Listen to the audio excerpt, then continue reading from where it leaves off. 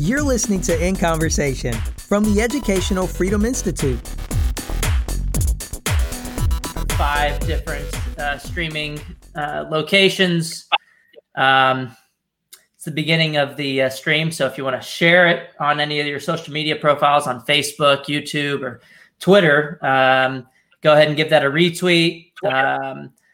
Robert, what's your handle on Twitter? I know I'm already following you on Twitter, but right?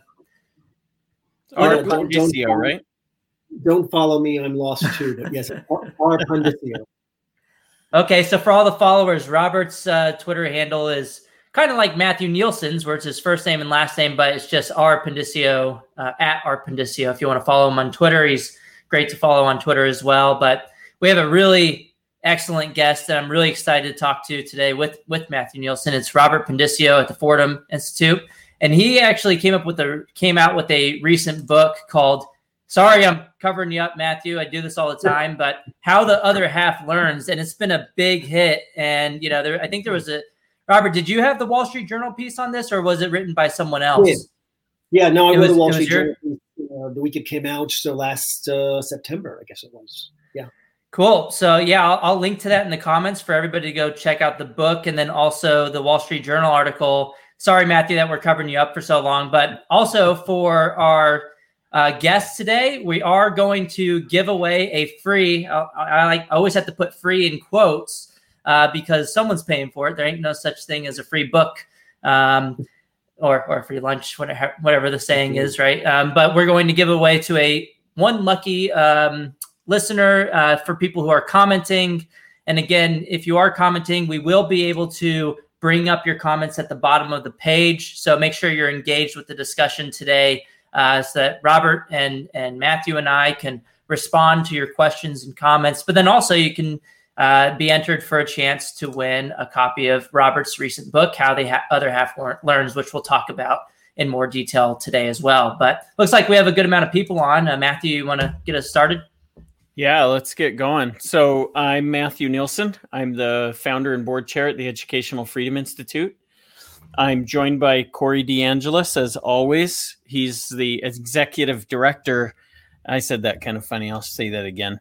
He's the executive director at EFI. I think you said it better the first time. Did I? Was it better?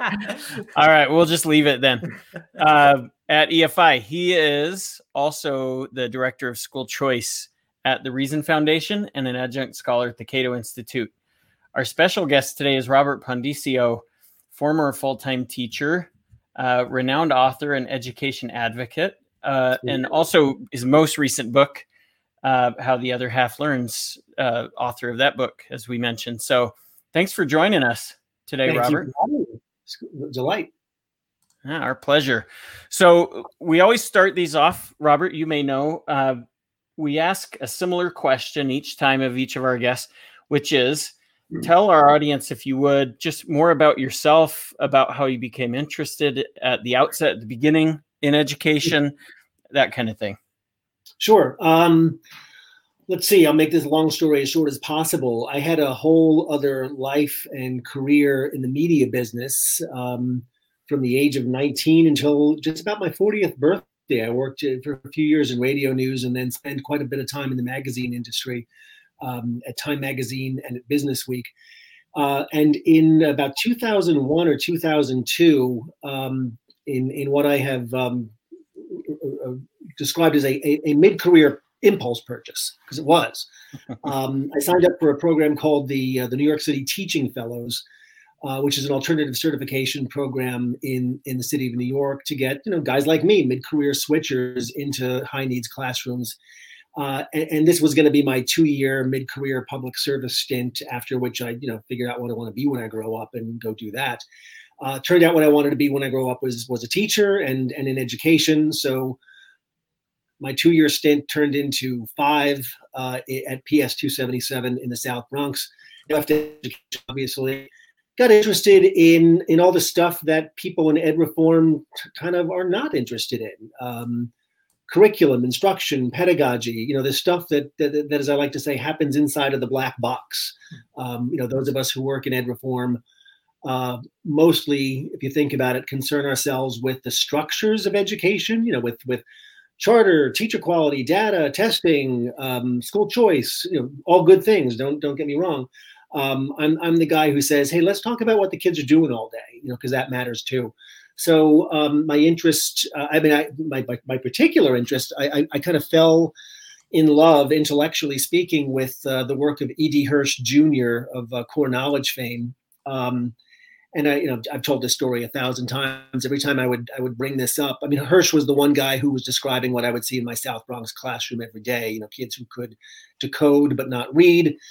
And since I discovered his work, more or less independently, whenever I bring it up in professional development at my master's classes and whatnot, I'd always hear some variation of, "Oh, that's that dead white guy stuff. Nobody takes that seriously." And I'd be like, "Whoa, wait a minute! It's not that at all. It's about reading comprehension, about background knowledge. This is the stuff my kids need." This is a good way to make you militant about something when you discover something that you're passionate about, and everybody else is like, "Come on, that's nothing." So that became my cause in education, the idea of curriculum and instruction. And then it was kind of interesting to discover that the ed reform world was obsessed with, charters, teacher quality, et cetera. And nobody was talking about curriculum. So that just became the kind of vein of war that I mined. And I've gone on too long, but that's basically, what I've ended up doing for the last decade or so is kind of working in the ed reform space and, mostly, but not entirely, focusing on classroom practice. Mm-hmm. Well, that's it. It is important stuff because just for the reason that you stated, and the same reason that you become militant about it, it's because people don't talk about that in the ed reform space. So I think, that makes perfect sense to me. Corey, you were going to say something. Talk about it more than we used to, but I'd still say probably not enough. Especially frankly, guys like Corey DeAngelis, who's like always just blah blah blah school choice, and doesn't care at all about what's going on. I kid, Corey. Robert, I do really like that. You're one of the ed reformers who's who teaches, right, and who's been a teacher for a while and who's taught civics, and that's I think that's a lot of that gives you a lot of insight, obviously, inside the black box. But then it gave you so much insight that you've actually written a book about some of these insights, how the other half learns. So I want to just get the high level overview of your book. What kind of motivated you to write it, and then just what are the key takeaways? Yeah, so it's actually a similar story because if you live in New York, if you work in the ed reform space, you don't need to be told who Eva Moskowitz is and who Success Academy is. All about mm-hmm. them. But in a way, it was almost the same parallel narrative for all of the stuff that had been written about them over the years. It tended to be about things like, political controversies and whatnot. I felt that for all that I'd read about Success Academy and their incredible test scores, I didn't know why they were getting them. I'd even written a couple of op-eds back in the day saying, one in particular, I remember writing that I had no idea, I think the quote was, whether Eva Moskowitz was the Mark McGuire of testing or the Michael Jordan. You get the reference, and I'll assume our listeners do as well. And I remember writing in this piece that somebody needs to get up to Harlem and figure out what the hell is going on. And it turned out to be me. But the larger point is, despite the fact there'd been so much news coverage about their test scores and whatnot, I don't think anybody had ever really done the kind of deep dive on what do the kids do all day? What's the curriculum? What's the program?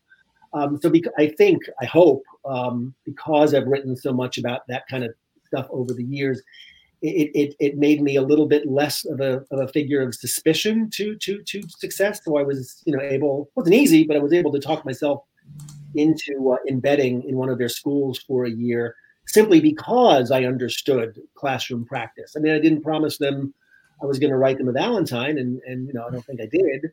But I'm in a position to really understand what I'm seeing every day and translate that to a lay audience. So I think that was kind of the way I baited the hook. Mm-hmm. So, Robert, it's interesting to me because we've talked a little about this a couple of times about your book, and I've heard you speak about it as well to groups of people. And I wonder if you wouldn't mind telling our audience about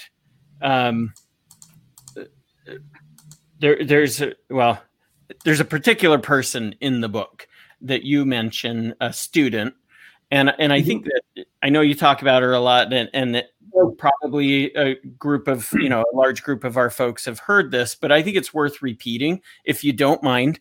Tell us about Tiffany. Yeah. And actually, it dovetails perfectly with my previous kind of anecdote about teaching for 5 years in the South Bronx. So the thing that I should have mentioned was there's this kind of neat little bit of symmetry. So I taught in the South Bronx Community School District 7 in New York City, which then and now is the lowest performing school district in New York City. And the school that I taught in was the lowest performing school in District 7. So the Success Academy school that I embedded in for a year to write this book was literally across the street from where I was a student teacher and just a few blocks away from where I had been a full-time 5th grade teacher. And the student that you are alluding to, Matthew, was a young lady named Tiffany, who I have described as, just this unusually focused and diligent, little kid, a 10-year-old girl who would come to school every day in her school uniform, never missed a day of school, never missed a homework assignment, etc. There was no Success Academy back when she was in my classroom in about 2003 or so. But if there had been, she would have been the Success Academy student from Central Casting. I mean, she was, that kid. Mm-hmm. The reason her story resonated with me and kind of had such an impact on me as a teacher and now as a writer, because of an anecdote or just an incident that happened one day where, and again, just to paint the picture here, the school that I was teaching in was extremely low performing. Virtually every kid below grade level, and most of them quite far below. And this young lady, Tiffany, was, on grade level. She was, as we would have said, a level 3 and a double 3, meaning she got 3s on grade level in math and ELA. So, I don't mean this to be dismissive, but that wasn't necessarily a great achievement, by the standards of education at large. But by the standards of that school and at that time, she was, one of the brightest kids that we had. And so I mentioned one day to my special ed supervisor, like, look, I've got this, this focused, diligent kid who's like, teach me something. I'm not doing anything for this kid. And she said something that has stuck with me ever since and really kind of, in a sense, shaped my career. She said, quote, "She's not your problem." So I've ever since then, I've described kids like this as the not your problem child. And what she meant, I don't think there was a nefarious intent to what she was saying, but what she meant. Robert just lost us. Oh, he's coming back though. Right at the climax, Robert. Get into the punchline. But hey, you're back. Yeah, I'm not sure where I dropped off, but this lady was on grade level in a school where nobody was, and I was essentially told to ignore her and focus my attention on the lower kids. But now fast forward 15 years, if a Success Academy had existed, she would have been in that school, no doubt in my mind, and nobody would have said to her teacher at a Success Academy, "What are you worried about this kid for?" Every kid is that kid in a sense. Either they walk in the door that way, or the culture shapes them that way. But it just struck me as grossly unfair then and still now that we can look at a kid who is merely on grade level and treat them like they're a finished product. Like that's the only obligation we have to them. It strikes me as terribly unjust. And Robert, what do you think systemically causes that kind of incentive? Is there like an incentive structure in place that leads to focusing? Do you have any, Look, I'll give you the kind answer, okay? Because Corey, this is where you and I we tend to see the world the same way, but we'll probably part company on this a little bit. I'm not unsympathetic to the challenge of teaching in a school like the one that I used to teach. I mean, it's not an insensible decision, right? When every kid in your classroom is below grade level or profoundly grade level, to look at the kid who is more or less where they should be and say, yeah, that one would be fine. It's a decision that no affluent family ever has to be on the receiving end of, and that's the injustice. I mean, nobody's ever going to say, to me as a parent, "Oh, your kid's on grade level. That's fine. We're not worried about your kid." That's unthinkable. but it's not necessarily an insensible decision for a school that is facing just, a tremendous amount of adversity. But, and this is the big but, and I guess this is kind of what upsets people a little bit about the book that I've written. We can't teach or treat children as public property. I mean, because again, at the risk of repeating myself, nobody treats my child as public property. When my kid, goes to private school, or when I move my family to the suburbs, it's unremarkable if an Eva Moskowitz or somebody like that comes along and creates an attractive option for these types of kids and family. Then we say, oh, wait a minute, you can't do that. You're robbing the struggling school of the resource that is that child. And on the one hand, that's not wrong. On the other hand, it's not right. In other words, we don't have the right as a policy matter to put roadblocks in front of those families and say, oh, I'm sorry, no, those white kids, they get to move to the burbs. Those white kids, they get to, go to private school, but not your kid. Your kid's got to stay here for the good of all. I mean, that's just you can't. It just strikes me as morally a morally questionable decision to make on behalf of other people's children. So another thing that I found very interesting with the whole discussion of your book is that you didn't make people super happy on either side, right? You had a little bit of things to say that made the school choice supporters happy and the charter school supporters happy. And then at the same time, you made the choice skeptics happy as well. Can you talk about why that is, and maybe get into the secret sauce? Yeah, well, it's okay.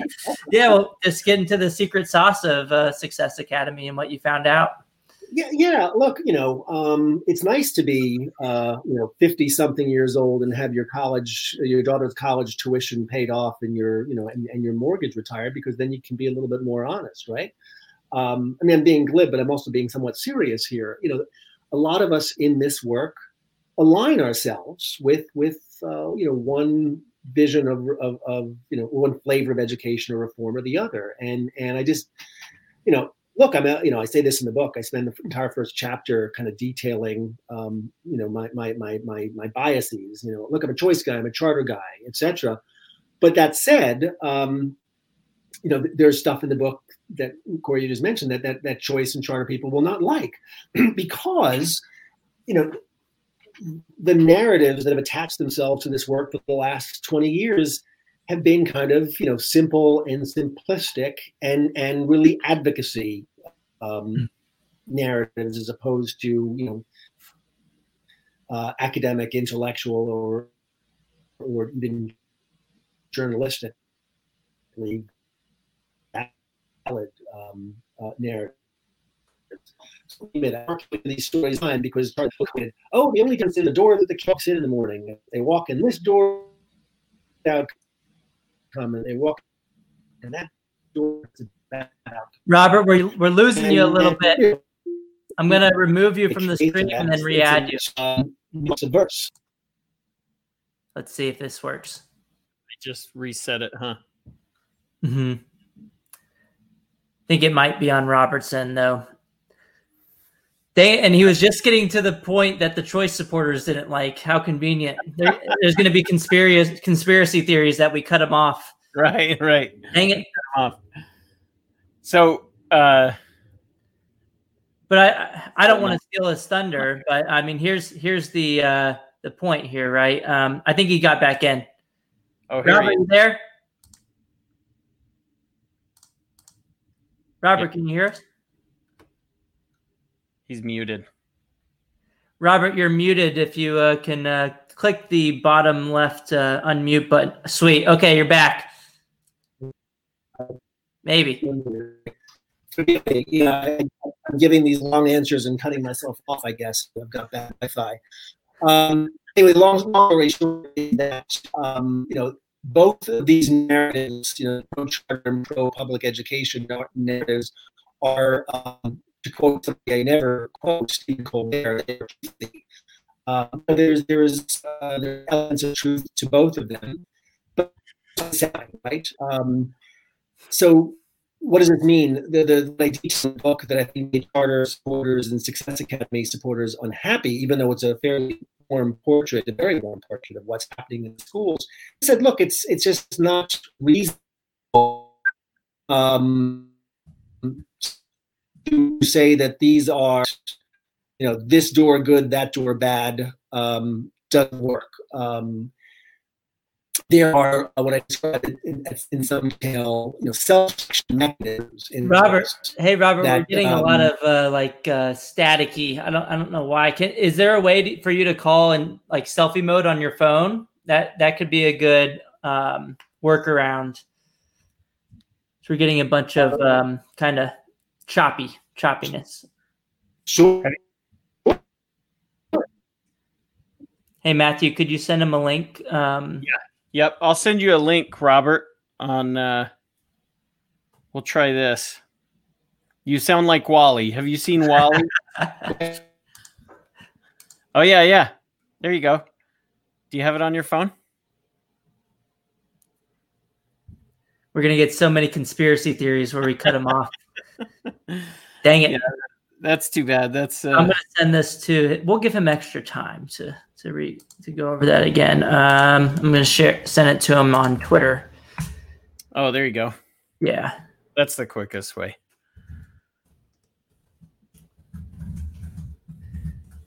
Yeah, I think we missed a lot of the discussion, but I think just for the listener, just in case we don't get Robert back, as I was kind of pointing out in his Wall Street Journal article, if you want to get this kind of nuanced take, this is where, it really comes out. If you don't want to read the full book, I would argue that you should read the full book to get everything. But he kind of goes in that, and he says, on the one hand, charter schools are supposed to use random admissions.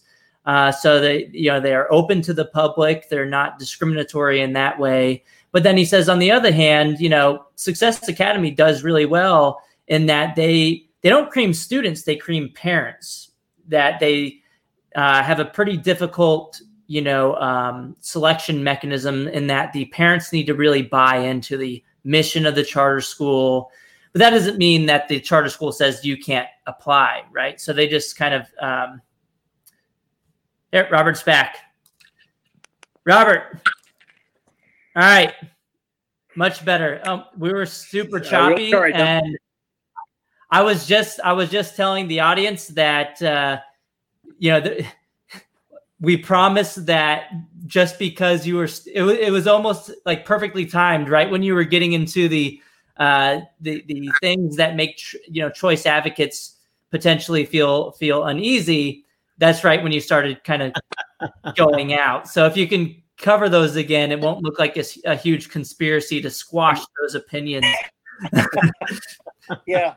Okay. And sorry about the bad Wi-Fi. I guess it's on my end, and I'm not sure what I can do about it other than just try to muddle through.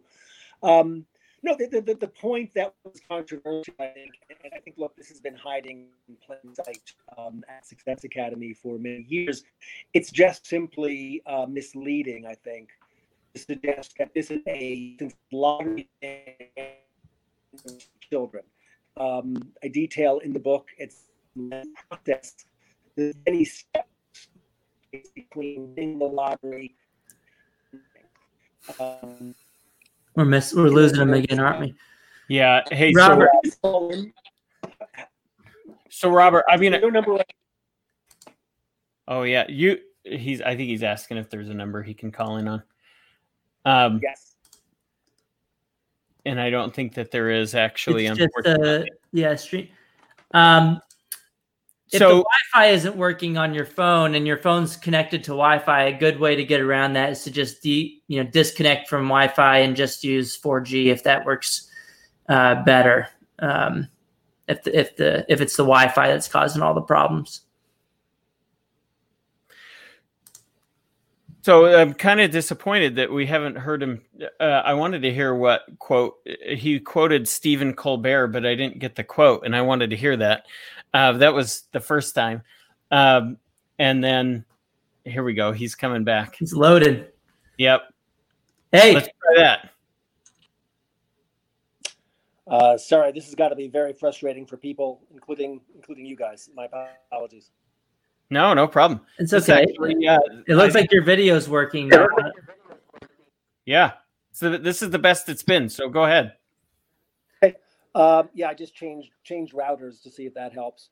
No, the point I was making, and I hope this isn't something I said before I cut out, is that it is simply misleading to suggest that the parents or the children who get into Success Academy are a pure random lottery. Mm-hmm. The enrollment process requires parents to jump through any number of, I would call non-trivial hoops to stay engaged in the process. Come to a welcome meeting, uniform fitting, meet the teacher day, etc. And it just seems pointless to deny that this does not, that this doesn't prove to be a hurdle for parents who are not either deeply engaged, or at least who have the bandwidth to stay active in the process.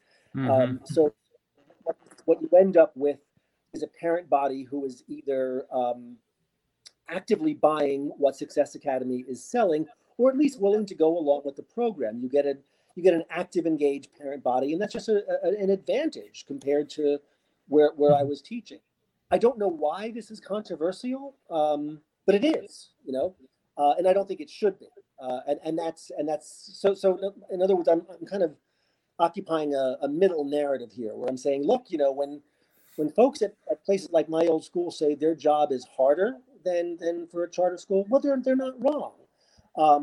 And when the critics look at a Success Academy or other high achieving charter school and say, well, look, they've got it easier, they're also not wrong. But again, and critically, that doesn't give us the right to deny that kind of education to those who raise their hands and say, I want that. Mm-hmm. And so this is interesting because Robert, and I've seen it. I'm curious how often you've seen this. In response to your book, I've seen some folks who are critical of choice, public school proud, that will say, we knew it. Robert has just confirmed after a year, being embedded at Success Academies, that charter schools cream the best students. Yeah, and that would be slightly misleading because they're not creaming students. What they are is they are creating what I would describe as a self-selection mechanism for the most engaged parent to send their kids to school with other engaged parents. And if that strikes you as unfair, then you need to answer the question why it's only unfair for low-income families of color, and why it's not unfair when I do that, because I did do that with my kid, or why it's not unfair when, again, families opt out of the public school system, go to private or parochial school, move to the suburbs, etc. So let's just be consistent. In other words, you can't say that this is unfair but okay until or unless an Eva Moskowitz comes along and offers low-income families of color something similar to what the other half gets. Well, and you have parents selecting into other types of government-run schools too, right? Like by neighborhood through residential assignment, if they can afford the better houses, or the houses that are assigned to the higher quality schools. And magnet schools have selective admissions explicitly in some cases.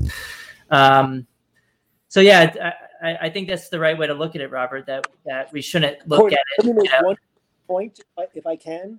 Because, I don't want to leave the impression, I want to be really careful about this, that what I just described, this selection process, is the secret sauce. If that's all there were to it, then how do you account for a Success Academy outscoring the gifted and talented programs, which literally do handpick their kids? From memory, Success Academy now has something on the order of 50 schools and 18,000 students. If it were a standalone school district, it's big enough to be one, it would be by far the best performing school district in the state of New York. So in other words, they have closed whatever achievement gap is associated with the gifted and talented, with the $1 million home on Long Island and Westchester. Those school districts are now chasing Success Academy. That's a hell of an accomplishment. So Robert, you're based in New York, right? I think I heard something about New York potentially getting rid of or trying to get rid of their gifted programs. I don't know if that was just something in the media or someone was arguing against it. What are your thoughts on that, of getting rid of the gifted programs in the residentially assigned schools or the district schools? I think it's a bad idea. I mean, look, I get cranky about this, and I want to be careful here because we are at a political moment right now that feelings have been kind of rubbed raw around issues of race and equity. But it just strikes me, being old enough to have lived through the bad old days in New York, in the 60s and 70s, where you had, anybody who had any kind of means and mechanism of leaving the city did. It just strikes me that we're making some of those same mistakes again. And I would, there's a chancellor in the city of New York, Richard Karenzza, and the mayor, Bill de Blasio, who are, they seem determined to squeeze any advantage that ambition gives to a family out of the equation. That troubles me. So what do you think is there's obviously no silver bullet to improving, the system, but from the takeaways of your book and seeing that, parental engagement could be important. Do you have any recommendations or how we can improve the whole system? I know it's a tough question because there is no silver bullet, but maybe just anything improve. No, I mean, I've already confessed my choice preferences. But I think where I might disagree with some of our more doctrinaire choice advocate friends is that I don't view it as a magic bullet. Not that they do. But there's a reason that in addition to being a choice advocate, I'm also a curriculum and instruction guy. Because, you can have good schools of choice and bad schools of choice. You can have good district schools and bad district schools. And that is probably more of a function of their curriculum, their pedagogy, their school culture, than the fact that this one's a charter school and this one isn't. So I think both of those things. I don't want to have to be. I don't want to have to pick and choose. Either a choice guy or a curriculum guy. I think it either all works together or it doesn't work at all. Mm-hmm.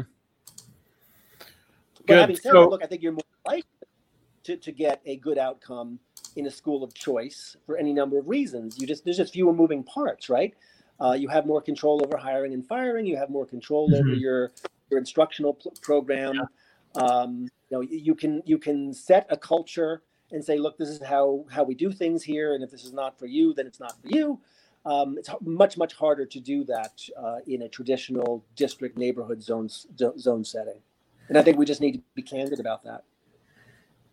So, go ahead, Matthew. I was going to say, tell us about how Success Academies, and not maybe even just them, but how the other half has done during lockdown. You've talked at least a little about that. And so if you want to tell us how they've done and maybe what you think has contributed to that. Yeah, I think they've done well. I mean, let's be clear. Right now, I've been gently chiding my ed reform friends here because, we see our kids in front of Zoom all day and we say, oh, look, their school is adapted and there's learning going on. But we really don't know, right? So, I mean, my gentle chiding here is we used to be about outcomes and now suddenly we're intrigued with inputs. We see a kid in front of a computer and we assume, good things are happening. So let's just be consistent and admit that we really don't know, whether this is effective, teaching and learning or not. It's better than not making the attempt, but we don't know. But look, back to your specific question, Matthew, every visible indication is that Success is doing quite well with this. I wrote a piece a couple of weeks ago about this. When COVID first hit, Success closed down a few days before the New York City school system did, and they hit the ground running. Within a week, they were up and running and reaching virtually every kid.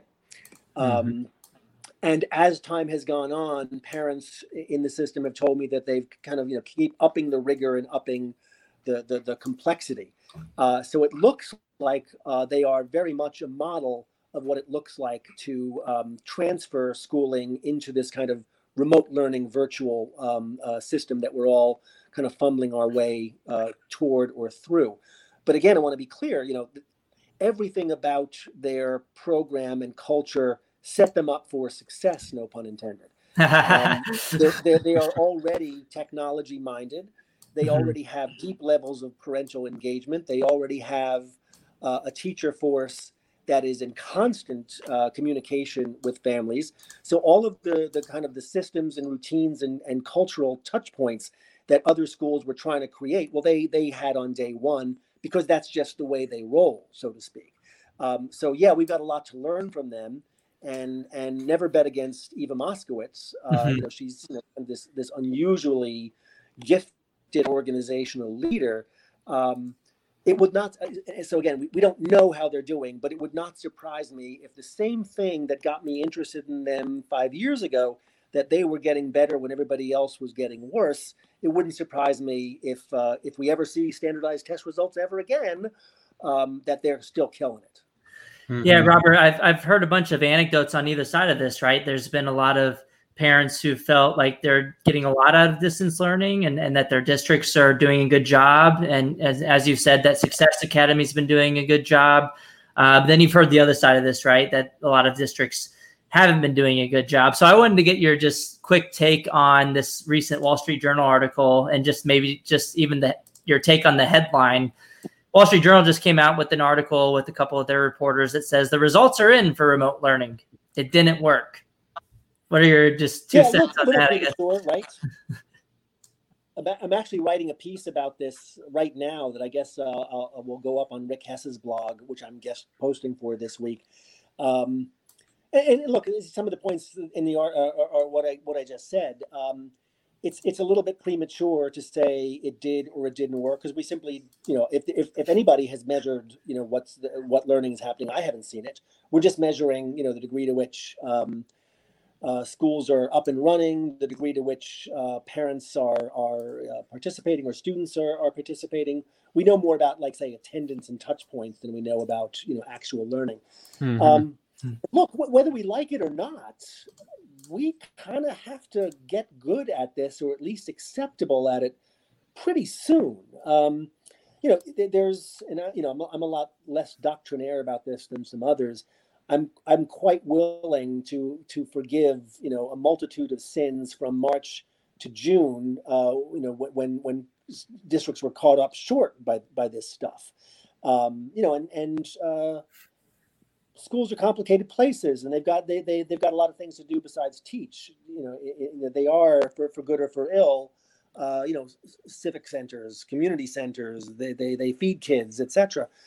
Those are. I'm not dismissive of those functions whatsoever.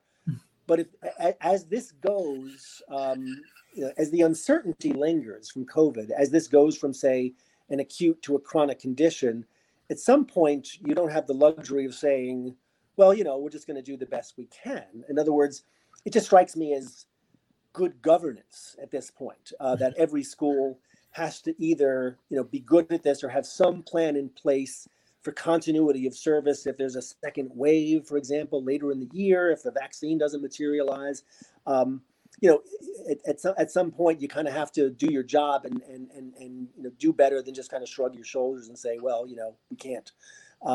So it's just ironic, right, that especially those of us in the ed reform space who have kind of dumped all over online learning and online charter schools for years. I'm reminded of the Toby Keith song, How Do You Like Me Now?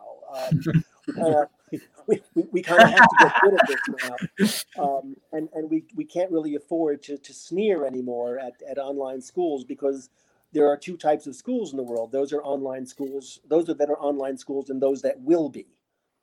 Yeah, well, and that's a great point, right? So on Friday, Corey and I talked to Jeff Kwiatkowski of K-12 Inc. Yeah. And we talked about a little about that. And I think you're right. That we were kind of, it's funny if you look back, just go back maybe 10 years and take a survey of all of the policy proposals that came before state legislatures, before school district boards across the country, and see how many times, virtual learning or blended learning model, or similar phrases came up in official public meetings.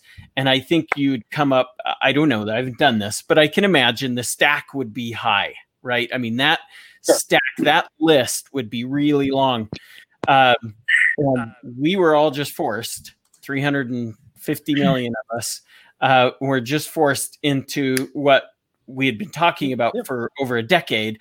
We need to get there. We need to get there. And then overnight, it's if you're not there today, then you're not serving kids well, and so on and so forth. So I think you're exactly on point there. But let's be really, really clear, Matthew, which is that, and maybe you guys will agree with me on this. I'm old school enough to think that, let's just be honest, that this is never going to be quite the substitute for brick and mortar schools. Now, look, and I want to be clear on this as well. That's not a value judgment. I completely respect those who want to, educate their children virtually. Not my kid, not my choice. But most Americans, I think, have the cultural habit of sending their kids to a place called a school. Not just to expedite their learning, but to be around other kids, to make friends, to be in a space without their parents, so to speak. That's a real value that people have, and it's not going to go away. So regardless of how one feels about online education, it's just getting more complicated. How about that? We don't have the luxury of saying, do it this way, don't do it that way. We're just going to have to be a lot more nimble and more flexible than we are used to being. But at the same time, we need to be realistic about this. I mean, I have not seen any. This is where I guess I'm going to agree somewhat with that Wall Street Journal article. The early returns are not likely to be promising. I've been kind of thinking about this because you've seen all these articles that, oh, this works really, really well for some kids, and some families are discovering that this is fantastic and they're going to continue it. Well, then there's a lot of other families for whom exactly the opposite is true, which, by the way, isn't this true about everything in education? Dylan Wiliam has this wonderful phrase about how everything works somewhere and nothing works everywhere. And that's exactly right. So that, a more sophisticated view of this just means that good practice means you have to have a lot of arrows in your quiver and be prepared to service kids and families in the way that's best for them. Yeah. And I think that just goes back to the school choice argument, right? That, for some families, homeschooling, they could see that it worked, right? And maybe they'd want to switch, but like you're saying, for a lot of families, either because of, work scenarios or because they just, they don't feel like they have the qualifications or whatever it may be, maybe a brick and mortar school works better for those families. So I think you're right that, there is a lot more nuance than just homeschooling for all or brick and mortar school for all. We need to be able to allow families to sort into those different environments based on how confident they feel in being able to do these things, and then also just their preferences, right? I also wanted to get your thoughts on a couple of things. Here's a recent tweet that just came up. It has over 600,000 likes, I want to say at this point. 658,000 likes, went viral. This one went viral. Another one that was similar went viral. Sometimes people copy each other on Twitter. There's another one that has like 200,000 likes. That's pretty similar. But this seems to be going around like wildfire on the internet right now. But here's the quote for the listeners. Defunding the police sounds radical until you realize we've been defunding education for years. What are your thoughts? Regardless of the police, debate, what are your thoughts on the entire quote? Look, I remember the first time because I think I painted the picture earlier in this discussion that I kind of walked in to my first teaching job, wet behind the ears for my relatively advanced age, just not really knowing a whole lot. I think I hadn't been in an elementary school since I'd been an elementary school teacher or a student rather, and then next time I was there for 30 years later as a teacher. And I remember being stunned in my naivete the first time that I realized that every student in front of me back in 2002, 2003 was costing the city of New York, I think, $18,000 a year. And I remember thinking, holy hell, tell you what, I'll take 10 of them. I'll teach them in my apartment. I'll give them lunch. Give me that money. Be better off. And a third of the class size. If they those really small class size, and if they don't pass the test, then don't pay me for that kid. I remember just being shocked by the amount of money that we were spending as a city to educate these kids, and frankly, not very, very well. Look, school finance is not my area of expertise, but it just kind of strains credulity to think that is the answer, or that we are not, or that we're underfunding kids. Look, my school, again, lowest performing school, lowest performing district in the city of New York. We had lots of problems. I just don't think that was one of them. So, and the trend is incorrect, right? As well, like in and in the U.S., that we've consistently increased inflation-adjusted education spending. We haven't defunded it, unless you have some really weird definition of what defunding means. Maybe if you don't increase it by 20% a year, then that's actually defunding. A 10% increase is a defund relative to 20% increase, I guess. But I just thought this was amazing that it went so viral. I freaked out when I saw it at 300,000 likes, and just within a day or two since then, it's over doubled. And wow. Regardless of all the replies to it saying, this isn't actually true, it's just kept going and going and spreading like wildfire, like I said, with other people copying the tweet and it going viral as well. And then with this individual, where's the Twitter fact check when you need it? I told my wife about this tweet yesterday because Corey was all over it on Twitter, and I was like, he's replying to every single person. I think all 658,000 of those people.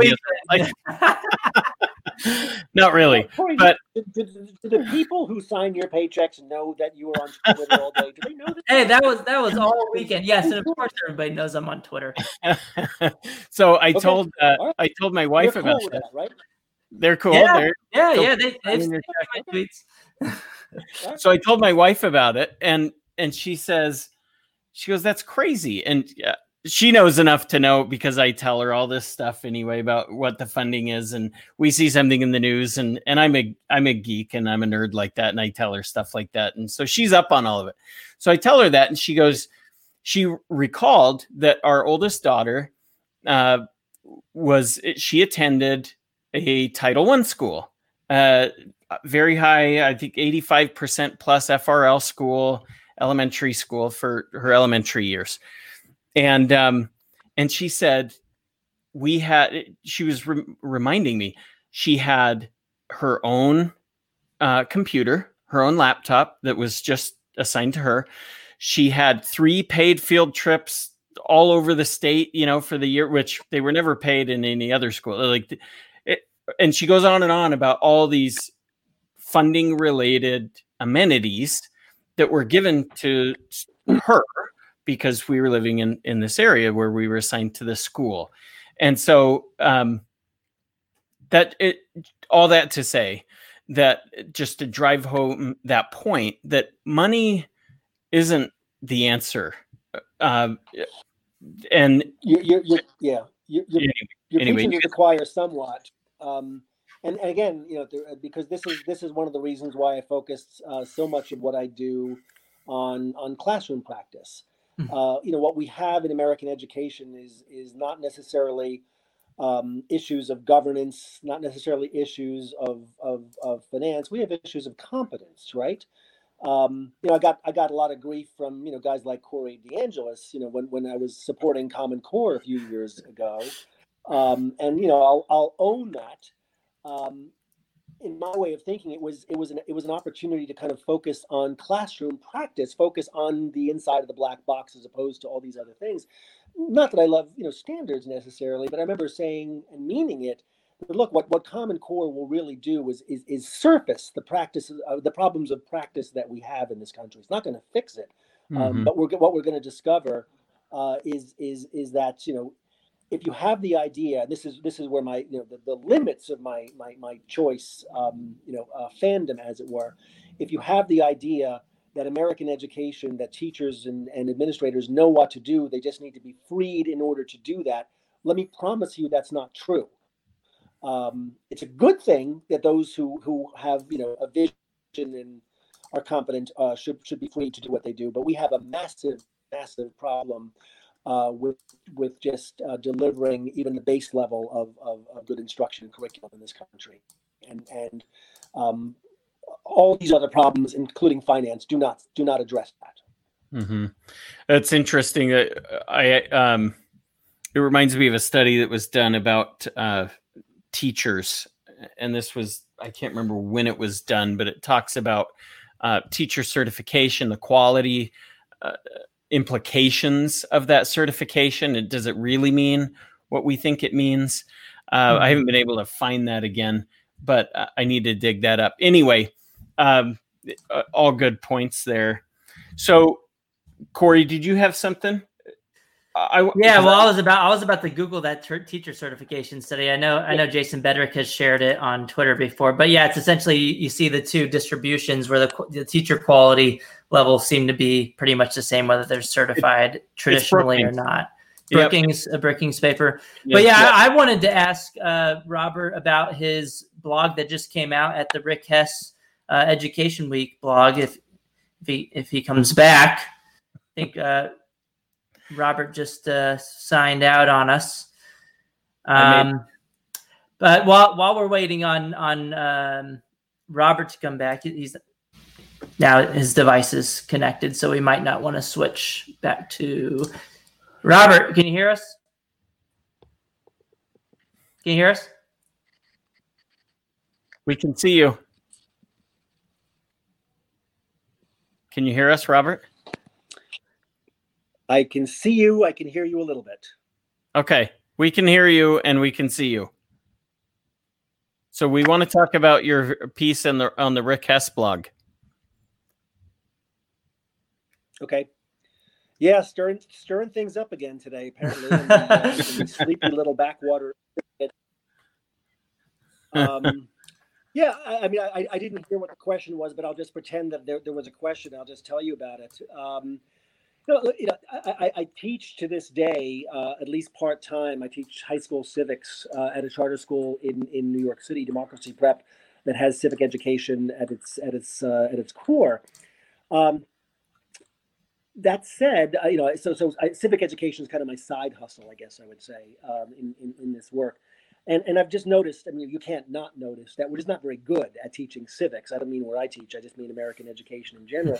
and little of it that we do tends to focus on government. And if you start to look at, civic engagement at the broadest possible level, there's government and there's politics, and that's important. And we valorize voting to kids all across this country.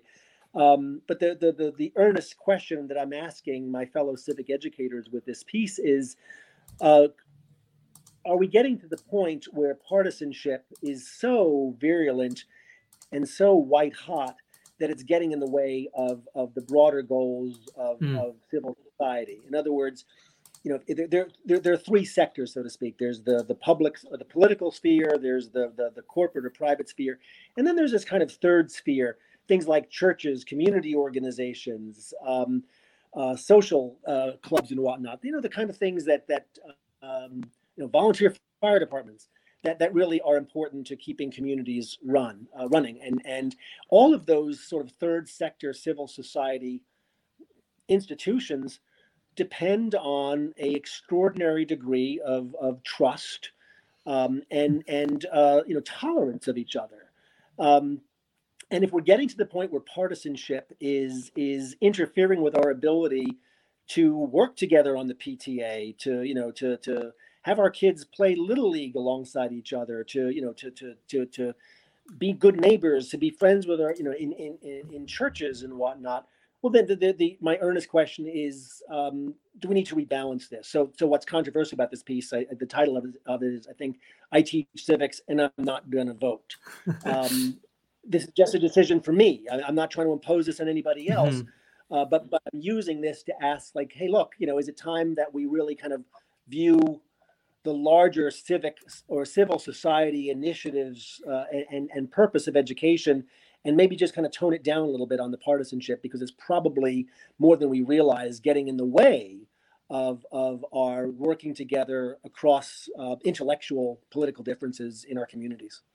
So I mentioned this the other day on another one of our, might have been with Neil actually, last week with Neil McCluskey. I think I mentioned Yuval Levine's book, who Robert, you tweeted about that. I picked it up. I read it on your recommendation, and I thought maybe I'd ask you about that, because that dovetails perfectly into what you just said. The institutions that we all rely on, that we all participate in as Americans in society. I'm curious to know, relative, maybe we relate it. I've lost you guys. To schools. Can you hear me?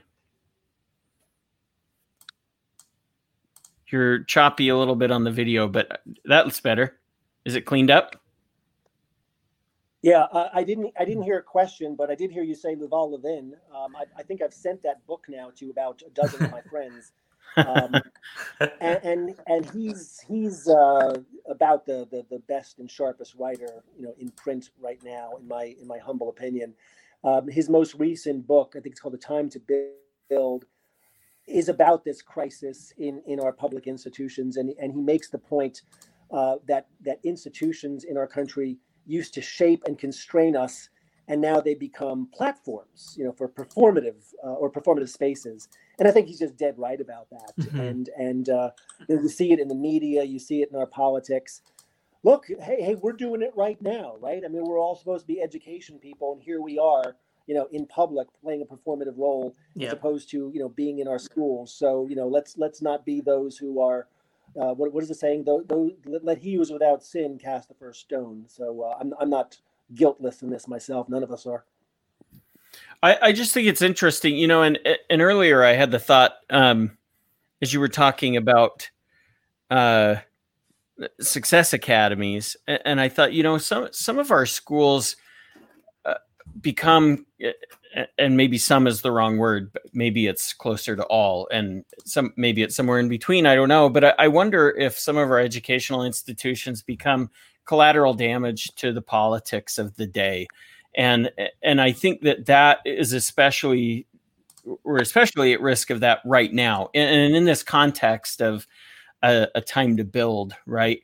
And Levin's words on that, and his thoughts on institutions. I wonder if our K-12 system, the kids in our K-12 institutions across the country are becoming collateral damage to partisan fights. What do you think? Well, look, I think it's even more basic than that. This is where, I'm on a roll, so I won't stop. Now I'll stick my thumb in the eye of my ed reform colleagues. This one is on us, right? We have arguably debased education in the last 20 years for good reasons. Look, I mean, let's not pretend that there was a golden age of American education where everybody just kind of did really, really well. I've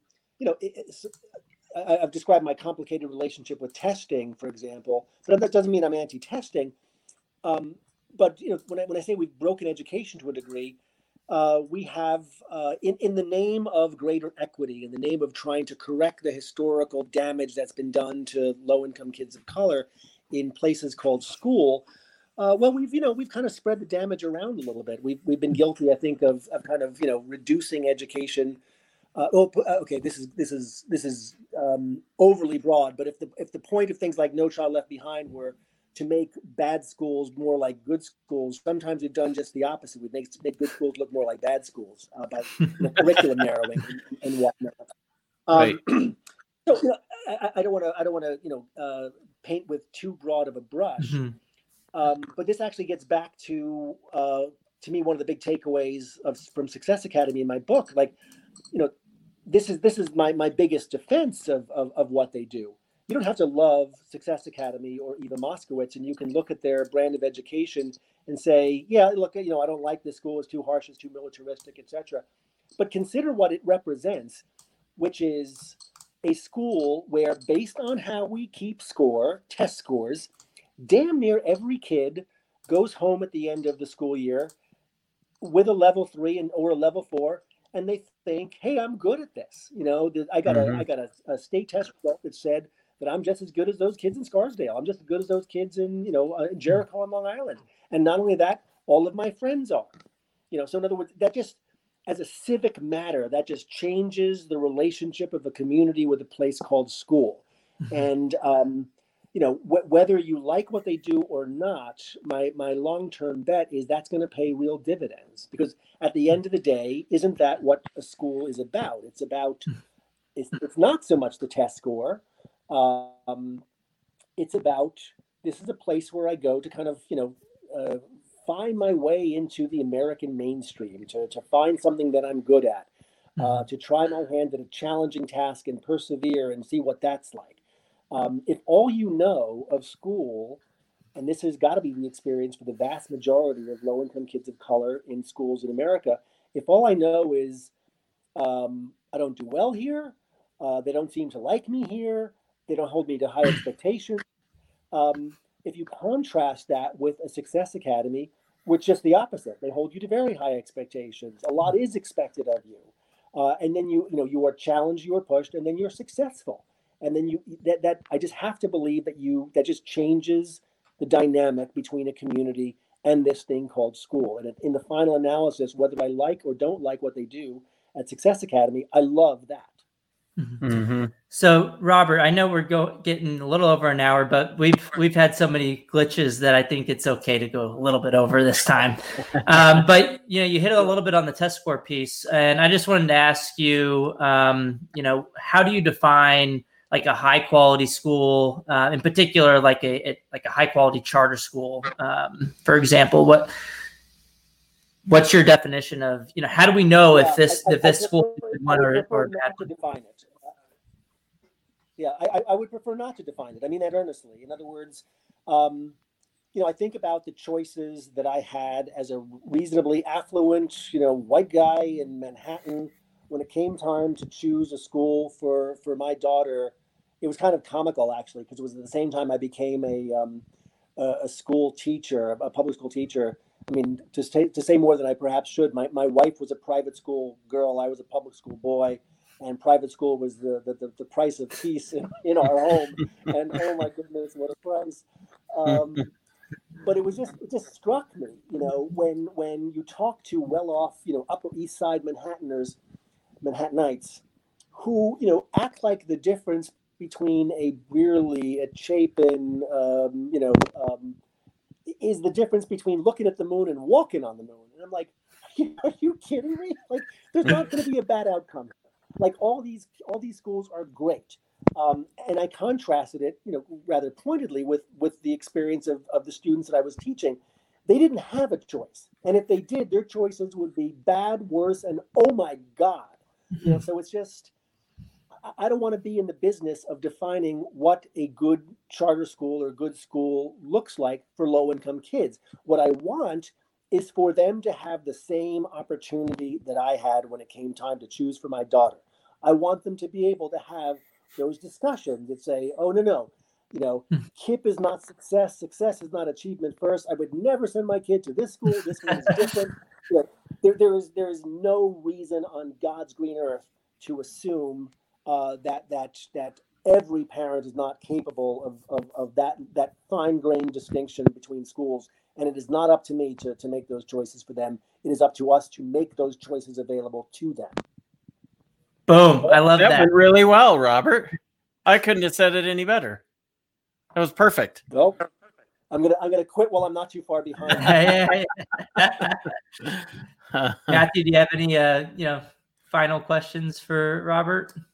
I do, but he's already been really generous. Let's give him another one. We really could go on forever, but I'll just ask one final one, and maybe we'll have to. That just means we'll have to have you on another time if you're willing. But for now, yeah. So my final question, Robert, would be more about the flexibility. I want to touch on that again. I want to talk a little about, if you would, what you think parents are not going to be willing to give up going forward. As the lockdown occurred, certain things were put in place, and some families may have loved what was going on there and said, hey, this worked really well for my family. And some may not have. And we talked about that already.